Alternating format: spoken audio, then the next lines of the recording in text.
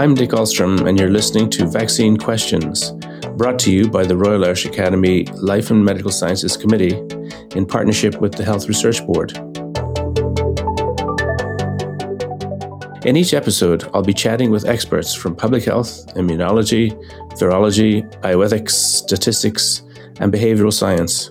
I'll be asking them to explain how science is helping us to tackle this virus and trying to understand vaccines and vaccination a bit better.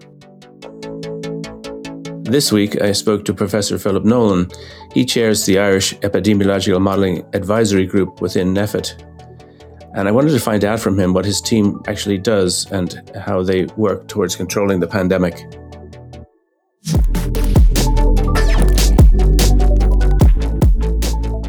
We've become used to hearing night after night a long list of numbers, including grim things such as people's death and number of people taken into hospital and such.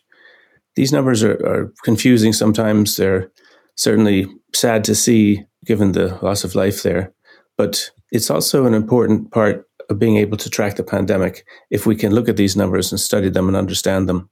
Philip, are these the same numbers that you and your team use when you run your computer models and make predictions about COVID-19? Dick, it's a real pleasure to be talking to you. And in one sense, yes, what we aim to give the public a comprehensive, but at the same time as simple as possible, understanding of the behavior of the disease. So that's why we do present case numbers, the moving average of those case numbers, hospitalisations, and as you say, sadly, mortality is a signal of the behavior of the disease. So when we model the disease, yes, we take those numbers into account, but that's really only part of the picture. Behind what you'll be hearing each evening is an incredible level of detail on the behavior of the disease. So through the contact management program run by the HSE, through the public health departments around the country, and very importantly, a core group of public health professionals in the Health Protection and Surveillance Centre. They assemble a very large database of every test, every case. So behind the numbers you hear every evening, we'd have a database with detail on it. I mean, we're looking at 190,000 cases at the moment. Wow. We have 50 or 60 data points behind each one. So that kind of huge amount of data is one of the inputs into the models. And I think just another important point, it's not just a question of data, there's also the assumptions behind the model. So in paying tribute to that very large group of public health specialists and surveillance scientists, we also have to be very careful about the assumptions that we have in our models. What's the incubation period of the disease? What's the underlying reproduction number?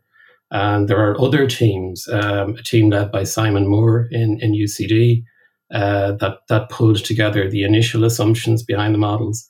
And then the unit in the Health Information and Quality Authority, HIQA, led by Maureen Ryan, they do the systematic evidence analyses that we feed into our model. So it really is a team effort. There's a lot of work going on behind the scenes, obviously, listening to that. I didn't realize it was parsed into groups that were looking in this way at things, and it's interesting. But this does tell us something really quite important. It's important. The information that we hear each night, which has been reduced to a tiny fraction of the original bunch of numbers that were crunched for this, but those few numbers that were given in the evening are very important because they're predicting if a surge is impacting as it is now, how well or how badly we're responding to things. So really, people should try to pay attention to this. Yeah, very much so. I mean, it's what we give at any given briefing is a careful distillation of a huge array of data. And people will see that there are some things that we're focused on all the time. The 5-day moving average of case numbers. But there are other things that we're watching at different times. The age-specific incidence, if we're concerned about exposure of those who are older and more vulnerable. Sometimes we're focused in on where are the outbreaks occurring, particularly when the disease is at relatively low levels. So the briefing that we give the public changes with time, because we're trying to inform people what are the most important indicators of the disease right now. Mm-hmm. There are some that are always important, the number of cases. And sadly, when we're watching the number of hospitalizations or the number of deaths, to a certain extent, we've left it too late at that point. That when you're looking at increases in hospitalization or increases in mortality, we're in the unfortunate position where we're no longer ahead of the virus. We're chasing the virus down, and it's causing morbidity and mortality as we chase it down. Yeah. The numbers are delivered quite quickly. I hear what you're saying about how you can pay attention to the part you're interested in or most important to you, like, say, for example, hospitalizations or ICUs. But is there a group of numbers that people can look at and say, oh, I can see what he's talking about, or I can see where we're going with this? Is there like one or two or three, or really do you have to pay attention to them all? Yeah. I think if we can put it this way, the early warning indicators, the things that tell you what's happening and where the disease is going, is, for instance, the 5-day moving average of case numbers or 7-day moving average. So to smooth out the day-to-day variation and look at the trend over time. The positivity rate is very important. A low positivity rate tells us that we're detecting most of the disease. So when you're looking at positivity rates of 15 or 20%, you're concerned that you're missing cases if your detection rate is so high amongst the people that you're testing. The incidence by age is very important. So not just to look at the raw case numbers, but how is it spread across age cohorts in the population? And then, of course, the growth rate and reproduction numbers, that tells us where the disease is going. So watching for hopefully decline over time, or if we've got low disease levels, very little change over time. So very little growth and a reproduction number, ideally less than 1. And then, as I say, those indicators of severity, hospitalization and mortality or so on, we're watching those at times when we're in difficulty with the disease, trying to bring it back under control, trying to limit the impact of widespread community transmission. Yeah. It struck me, we're talking about models, but, tell us what a model is in this context. Yeah, I mean, the viral transmission in a population follows some relatively simple mathematical laws of growth. It's somewhat like compound interest. The virus grows exponentially by each person who gets it infecting more than one other person, and that accumulating very rapidly over time. And those things are actually quite difficult to think about. We find it very difficult in psychologically to accommodate the reality of the concept of exponential growth. So models are a mathematical abstraction of the disease in one sense, take that behavior of transmission from individual to individual, abstract it mathematically, and try and predict future scenarios based on that. And you can have very simple models, which are take the whole population and you model it as a set of differential equations, simply as people move from being susceptible to the disease through being exposed to the virus and catching it, through becoming infectious for a period of time and then being recovered. And each of those transitions can be modeled with a differential equation, bundle them together, and you can essentially program the model to give you what might happen under different circumstances. So we have that. We have a model like that then, which we've broken down into age cohorts, because this virus in particular behaves differently as we grow older. Yeah, in a sense, people want to know how they're faring, how their age category is faring. Yeah, and we want to predict that too. And there's a different category of model then, which is an agent-based model. And you can imagine, rather than kind of describing the population mathematically, this is where you program a computer with simulated people, millions of them, and have them interact. And you model the spread of the virus in that more concrete way. The problem with those models, of course, is they're very heavily dependent on the level of detail you can program them with, and the assumptions that you make. How long people spend in the shops, how long people spend, how close they get. All of those things mean that those models, attractive though they may be, are really difficult to implement because you can get wildly varying answers depending on the assumptions. So we tend to rely very heavily on the simpler population-based models because their outcomes track closer what we're actually seeing in the field. Were these models developed here? Did they come out of the universities, or are they from abroad, or are they like the models that are being used in other countries? It's very like PCR. These models are standard models. So that SEIR model, susceptible, exposed, infectious, recovered, that's a standard approach to modeling infectious disease that's been around since the 1920s. What we were really lucky to have in this country is a group of applied mathematicians and computer scientists who knew how to implement these models. So they weren't inventing something new. They were taking a known technology and adapting it to our circumstance. So we have James Gleeson from the University of Limerick implemented our homogeneous population SEIR model. Jim Duggan in NUI Galway has developed the age cohort model, and Elizabeth Hunter in TU Dublin is working on agent-based models. And just a really important thing to say, one of the key underpinnings of our group is a really top-class group of statisticians, including Brendan Murphy in UCD and Cathal Walsh in Limerick. And that statistical rigor, if I can put it that way, has been really useful in ensuring, just as I mentioned Simon Moore earlier, that we've got the right assumptions. The statistical rigor has really tested the models to ensure that they're properly calibrated to the Irish population and the behaviour of this disease, and that their outputs are tested for credibility and reliability.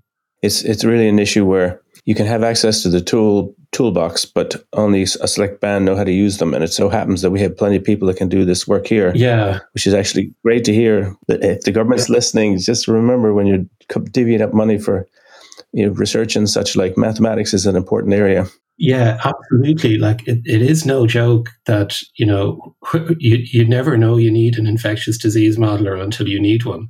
And I think you're absolutely, I remember we met years ago talking about PRTLI and things like that. Yep. Good old days.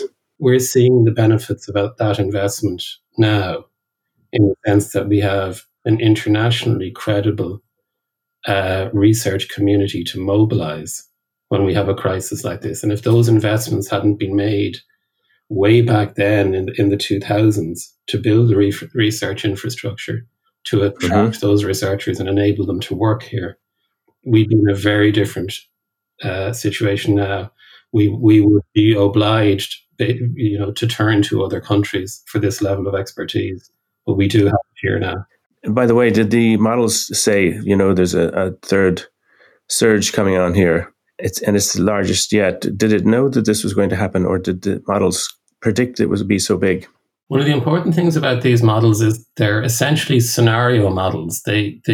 What we have to do is imagine the scenarios of human behavior. How much will people mix? How intimately will they mix?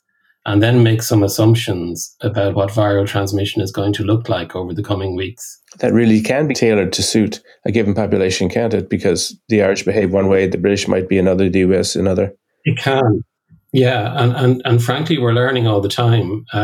So we assume coming into Christmas that we would see levels of social mixing which were a little bit higher and a little bit more risky, because they would be indoors, than in late summer. And what happened was that, in fact, there was much more socialization and much more social mixing, much more intergenerational mixing than we had hoped for. And so, yes, the models quite clearly showed that there would be a surge of disease in January if we mixed too much in December. I'd say the models that we ran showed a smaller surge than actually eventuated. And when you think about that, like we were thinking perhaps the disease would grow at 10% per day. That's a doubling time of 7 days. Wow. But and if you think about that, you'd start at 500. A week later, you'd be at 1,000. You go, maybe we're in trouble. A week later, you're at 2,000. You introduce some measures, and then a week later at 4,000 before those measures kick in. In actual fact, what happened was we grew at 15% per day. That means we were doubling every 5 days. So, we were at 4,000 cases a day, about a week, 10 days faster than we thought. So in one sense, the models absolutely clearly showed this was coming. But in another sense, collectively, we underestimated how much social mixing there would be over Christmas, and the models underestimated how quickly that surge would arrive. But that was ultimately immaterial in the sense that we knew it was coming, and therefore planned. We're trying to prepare for it. And by the way, these variant strains, I hate to hear the emergence of these things, but are the variant strains confounding things, or are they readily accommodated in the models and in the work done by your specialists? It's straightforward enough, actually, to incorporate a variant strain, because one of the core parameters in the model is transmissibility, how easily the virus transmits from person to person, and you simply vary that parameter. What seems to have happened with the new strain is, unfortunately, it arrived in Ireland. I'm talking about the B117, the so-called UK variant. Yeah. It arrived in Ireland, and we couldn't have anticipated this, just as we opened up in December. So, unfortunately, that social mixing that we all engaged in, understandably, in December, allowed that variant it was multiple introductions, it allowed the variant to transmit quite quickly to become, towards the end of December, the dominant variant in the country.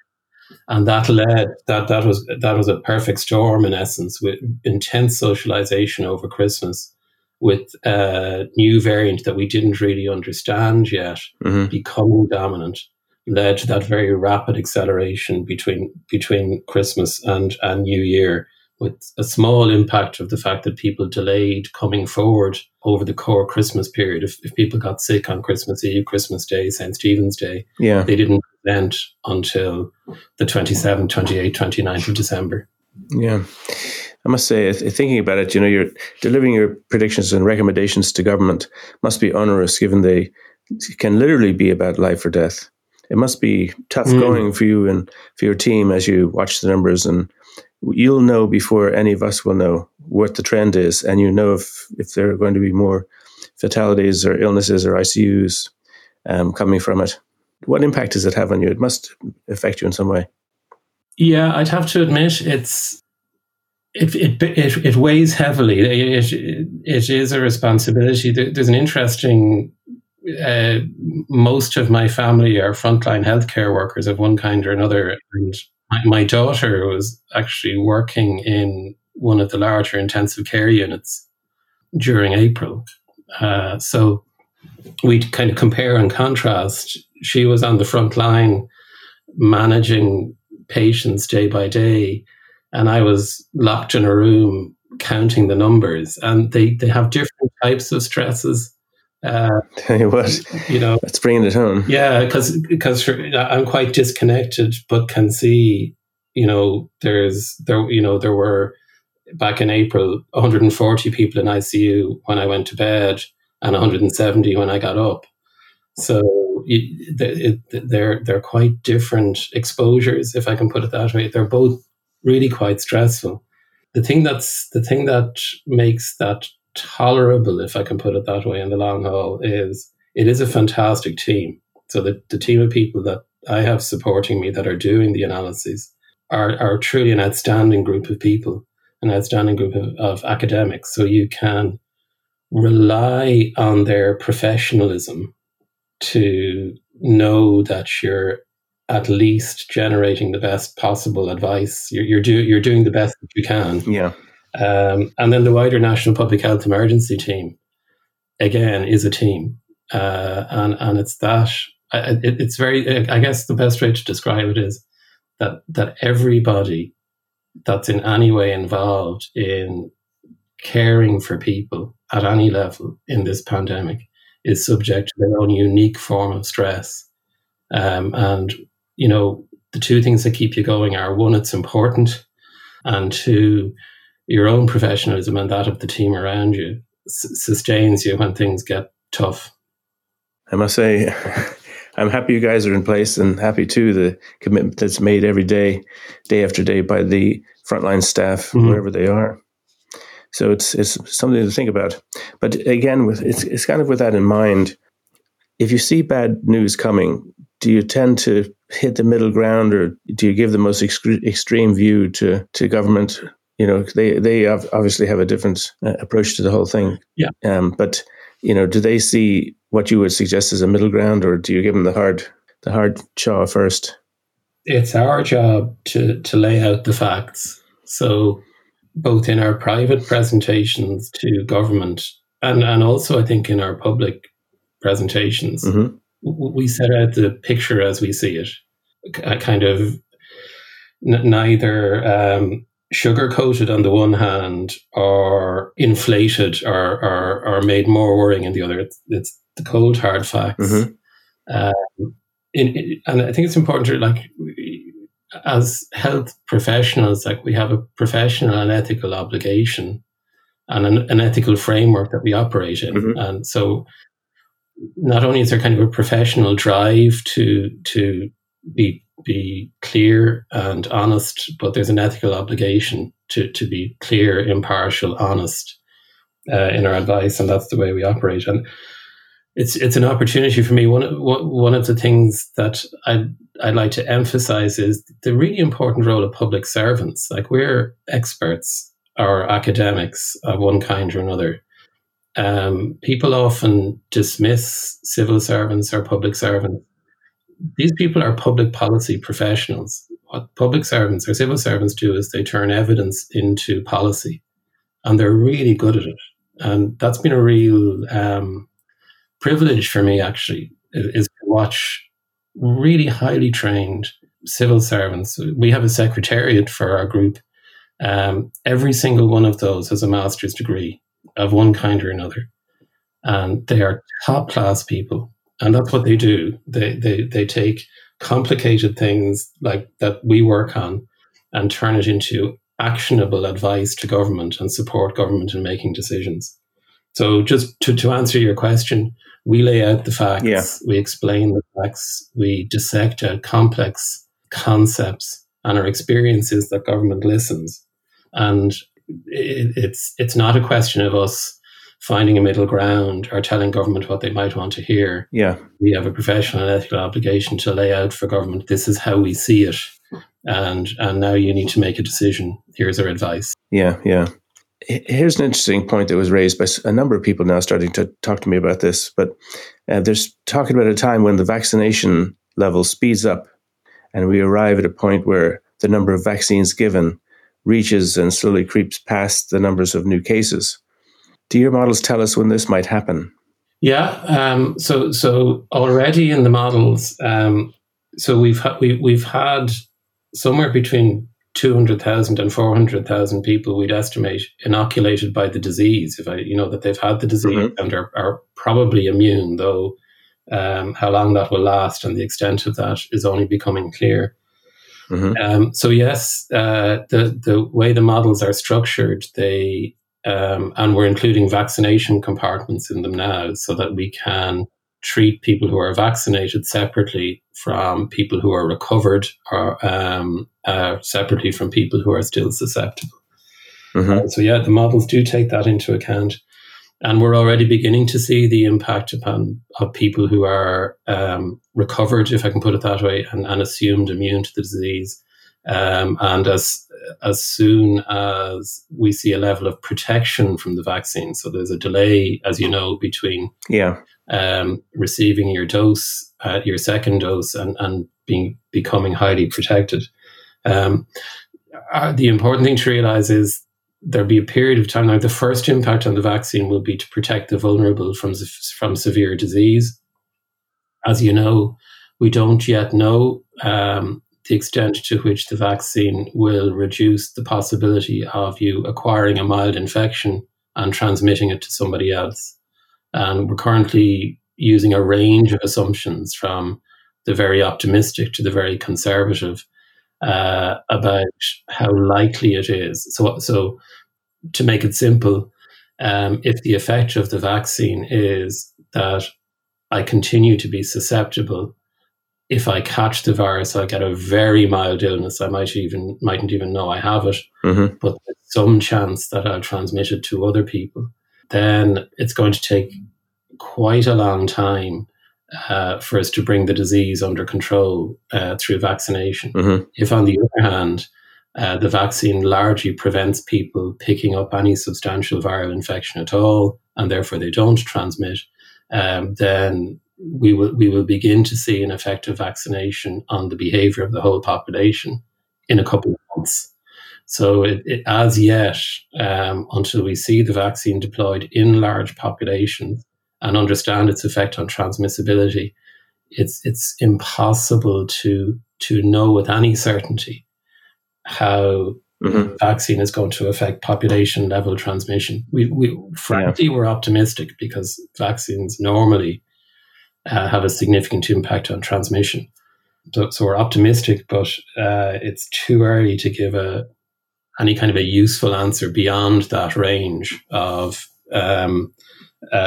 months to longer.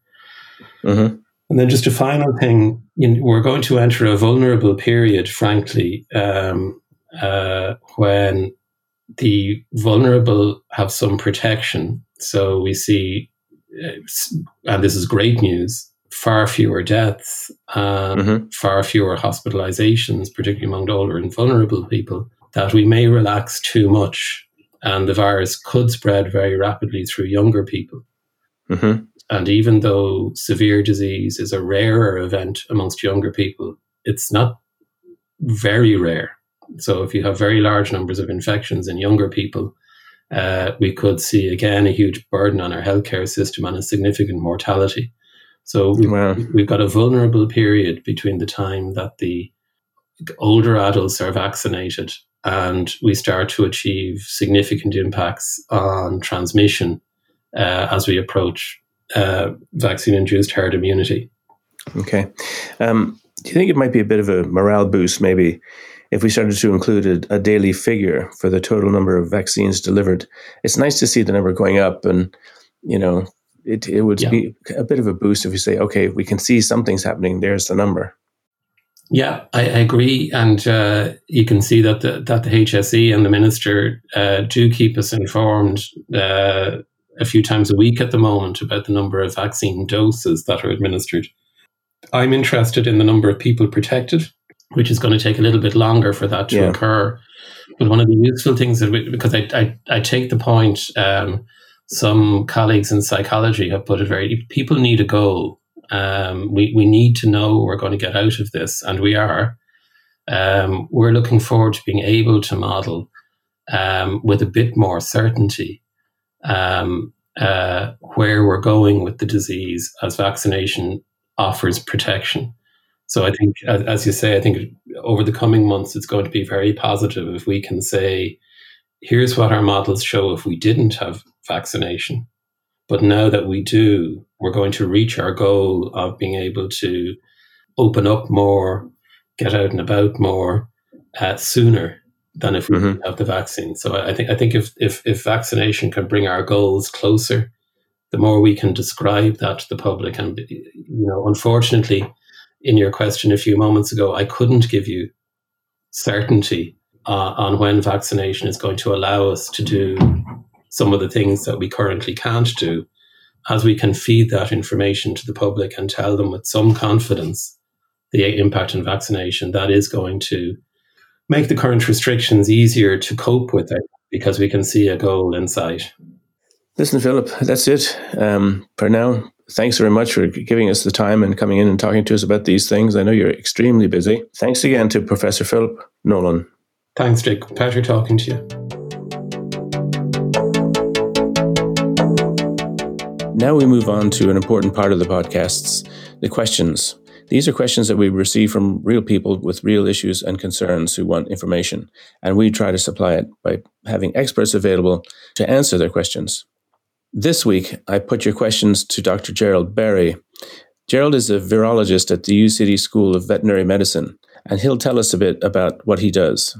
Hi, I'm based in UCD. I'm a virologist. I trained in Scotland, so I did my PhD in Edinburgh University, I then did research in Glasgow University before coming back to Dublin in 2015. My lab studies a whole host of different viruses. We're very interested in mosquito-borne viruses, things that cause disease both in humans and in animals. And my research is focused on understanding how viruses interact with our immune system. So once a virus goes into the body, what does it do to cause disease, basically? It sets up a war with the immune response. And in some people, your immune response will win. And in other people, your immune response won't win, and the virus is able to cause disease. And we want to understand the dynamics of that. And so in the case of COVID-19, we're studying how the virus is interacting with the body's immune system and trying to get a handle on why some people are able to fight off the virus very easily, and other people obviously succumb, unfortunately, to the virus and get either very severe disease or unfortunately die from it. And we don't really have a handle on exactly what's happening there. So we're trying to understand some of those dynamics. We're also looking at how the virus survives outside of the body. So there are lots of different parameters such as temperature and humidity that can impact on the virus's ability to persist in the environment. And we're studying different aspects of that and its ability to survive on different surfaces. So we have fantastic facilities in UCD, and we have a fantastic team that are working on that. Together, working to come up with solutions and answers that will hopefully help us fight off this thing. The first question comes from Emer, and she asks, if you have the vaccine and are now protected from COVID-19, which should allow you to mix safely, is there a chance that you could catch COVID anyway and then transmit it? I suppose this is a question we're all trying to answer at the moment. It's a really important question. And I suppose the quick answer is we don't know. We know that based on the trials that have been carried out, that the vaccines are really effective, particularly the Moderna and the Pfizer vaccines, but also the AstraZeneca to a certain extent, are really good at preventing severe disease. But the question we don't have the answer to yet is whether you can still get infected, even mildly infected, and transmit it to other people. And the preliminary data coming out of some work that's been done by AstraZeneca suggests that their vaccine does have limited impact on the ability to transmit it to other people. So if you're vaccinated, your potential for being infected and transmitting it to other people is reduced. Mm-hmm. But they haven't given kind of firm data on that yet. So it's still a little bit up in the air. I suppose the most solid data we have is based on what's happening in Israel at the moment, where they're vaccinating to a huge extent. They've almost 30% of their population vaccinated now. And they're tracking people really carefully. And they're finding that people that have had 2 shots of the vaccine seem to have a dramatically reduced ability to get infected again. So of the people that have had the 2 shots, less than 0.01% of them have become infected subsequently. Now, we're only looking at a few short weeks after that second shot. So the data is still very preliminary, but it is quite promising. Mm-hmm. Just as a comparison, I suppose you'd say, what happens with things like the cold or other viral-based infections? Do you clear that and have antibodies, but then still can spread the bug? Yeah, I suppose the best example maybe we could look at is the flu shot that everyone gets, or not everyone, but a large percentage of the population get each year. And I suppose the first thing to say is the immunity that you get when you get infected is sometimes slightly different from when you actually get the vaccine. A lot of the time, the vaccine gives you better immunity than mm-hmm. the infection itself, and that's also seems to be the case with the COVID vaccines, that you get a better antibody response with the vaccine. But when we look at the flu vaccine, actually, it seems to change from year to year. Some of the flu vaccines give really good protection and give what's called neutralizing protection. So you don't get infected once you've had the vaccine. But other years, the protection doesn't seem to be quite as good, and people can still become infected, but they don't get sick from it.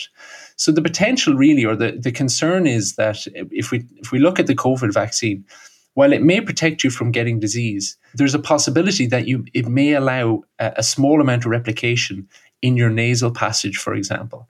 And if that smaller amount of replication is happening, while you won't get disease, you may still be able to spit out some virus from your nose or from your mouth. So Yeah. that's really a question that's still not answered. And I think the important thing will be to say that when you do get vaccinated, whenever that hopefully happens, I think until we know for definite that you can't transmit it, we all need to act still, unfortunately, like we could potentially transmit it to other people. So we still, even when vaccinated, still need to be a little bit cautious until the data becomes a bit firmer and we have better evidence. Very good. Thanks for that. Now, the second question comes from Brian in Dublin. He asks, how many years protection do you get out of the vaccine? Another really interesting question that we're trying to get an answer to. Unfortunately, of course, the vaccines have only just recently come out, so we don't know for sure. And there isn't a kind of a magic number that we can look at and say, if we get a certain antibody response, we know that will last for X amount of years or anything like that. So we really don't know how long the protection is going to last for. What we do know is that you get really good antibody responses. You get good memory from the vaccines. And so we know, based on infections at least, that antibodies and protection and memory from things like B cells lasts at least 8 months. So one would assume that the vaccine will give it at least that protection and probably much longer. Mm-hmm. There's a caveat with that, though, unfortunately. And we think about the flu and the flu shot that people get on an annual basis. And potentially the same sort of scenario might be envisaged for the COVID-19 vaccine.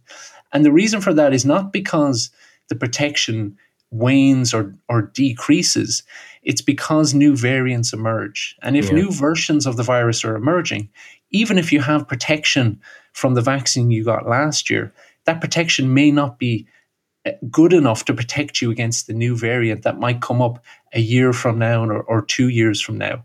So, we might need to get into a cycle of annual vaccines, for example, to protect us against new versions or new variants, just like we do with the flu. Yep. Okay, very good. Now, the third question, Don from Dublin asks whether people with compromised immune systems can be vaccinated. And Teresa from Donegal asks if there is information on how those with autoimmune disease are reacting to the vaccine. Okay, so this is a really important question, obviously, and it's very important to kind of look at all the different groups of people that have slightly different immune responses, let's say, than the average person. Autoimmune diseases, people are likely to be on immunosuppressive treatments, and so the immune response is going to be slightly dampened, which means that potentially, if you get the vaccine, one might have a concern that the vaccine could cause some sort of damage or infection. Now, what's important to say about these vaccines that are currently rolling out, both the AstraZeneca, the Moderna, and the Pfizer vaccine, they're all based on something that can't cause infection. Even if you had no immune system, these would not cause infection to the point that it would cause disease. And what we mean by that is that the vaccines are attenuated in the case of the AstraZeneca vaccine, or actually just pieces or bits of the virus in the case of the Pfizer or Moderna vaccine. So they will trigger an immune response, but they can't cause disease. So if we just look at the Pfizer and the Moderna vaccines as an example, what the scientists have done is they've effectively ripped apart the virus, taken out its genetic material, and then chopped up that genetic material and isolated just one little part of it. And that's what goes into you when you get vaccinated with the Pfizer or the Moderna vaccine. So that little part of the genetic material of the virus is only able to make one protein from the virus, and that's the spike protein. And now that's a really important protein because that's effectively what your immune system recognizes when the real thing comes along, or it's the major part of what your immune system recognizes at least. And so that little piece of genetic material, that'll go into your cells. It will start to produce or tell your cells to produce spike protein, and that protein will be recognized by the immune system. So we're kind of training the immune system to recognize that so that when it sees it in the real thing, it can act very quickly. But the important thing is that little piece of genetic material, it can't cause any disease. So even if you are on immunosuppressive treatments or you have a weakened immune system, there's no possibility that can cause any harm to you. Mm-hmm. And in the case of the AstraZeneca, they're using a modified virus that has been weakened such that, again, it can't cause disease. And that, again, produces a protein, the spike protein. And again, it's training the immune system to recognize that spike protein. So in both cases, we're using things that are not capable of causing disease. So even if your immune system is suppressed, you won't get sick from it. The other thing I would say, though, is that if you are on some sort of treatment that's impacting on your immune system, there is potential that the vaccine won't have quite as good an efficacy in you as someone that has a very strong immune response. So I think it's important to keep that in mind and discuss this very cautiously, I suppose, with your GP and consultant, if you're working with a consultant, to make sure that you're getting the best vaccine possible, and also continuing to be cautious while vaccine levels are low and while virus is still circulating in the population, until such time as we get to a point where we have hopefully achieved herd immunity through vaccination. Yeah, bring it on. We're all waiting for that time to come. Listen, Gerald, that's very good stuff. Thanks for that. It's great to have someone who knows what they're talking about, providing responses to these questions. It's very important. Thank you. Thank you for listening, and thanks also to our partners in the Health Research Board, without whom this show would not be possible. If you enjoyed this episode, please remember to hit subscribe. And if you want to recommend the show to others, just tell them to search Vaccine Questions wherever they get their podcasts. And if you have a question you'd like me to ask our experts next time, we'd love to hear from you. Just send your question along with your name and location to vaccinequestions@ria.ie. Take care and talk to you next time.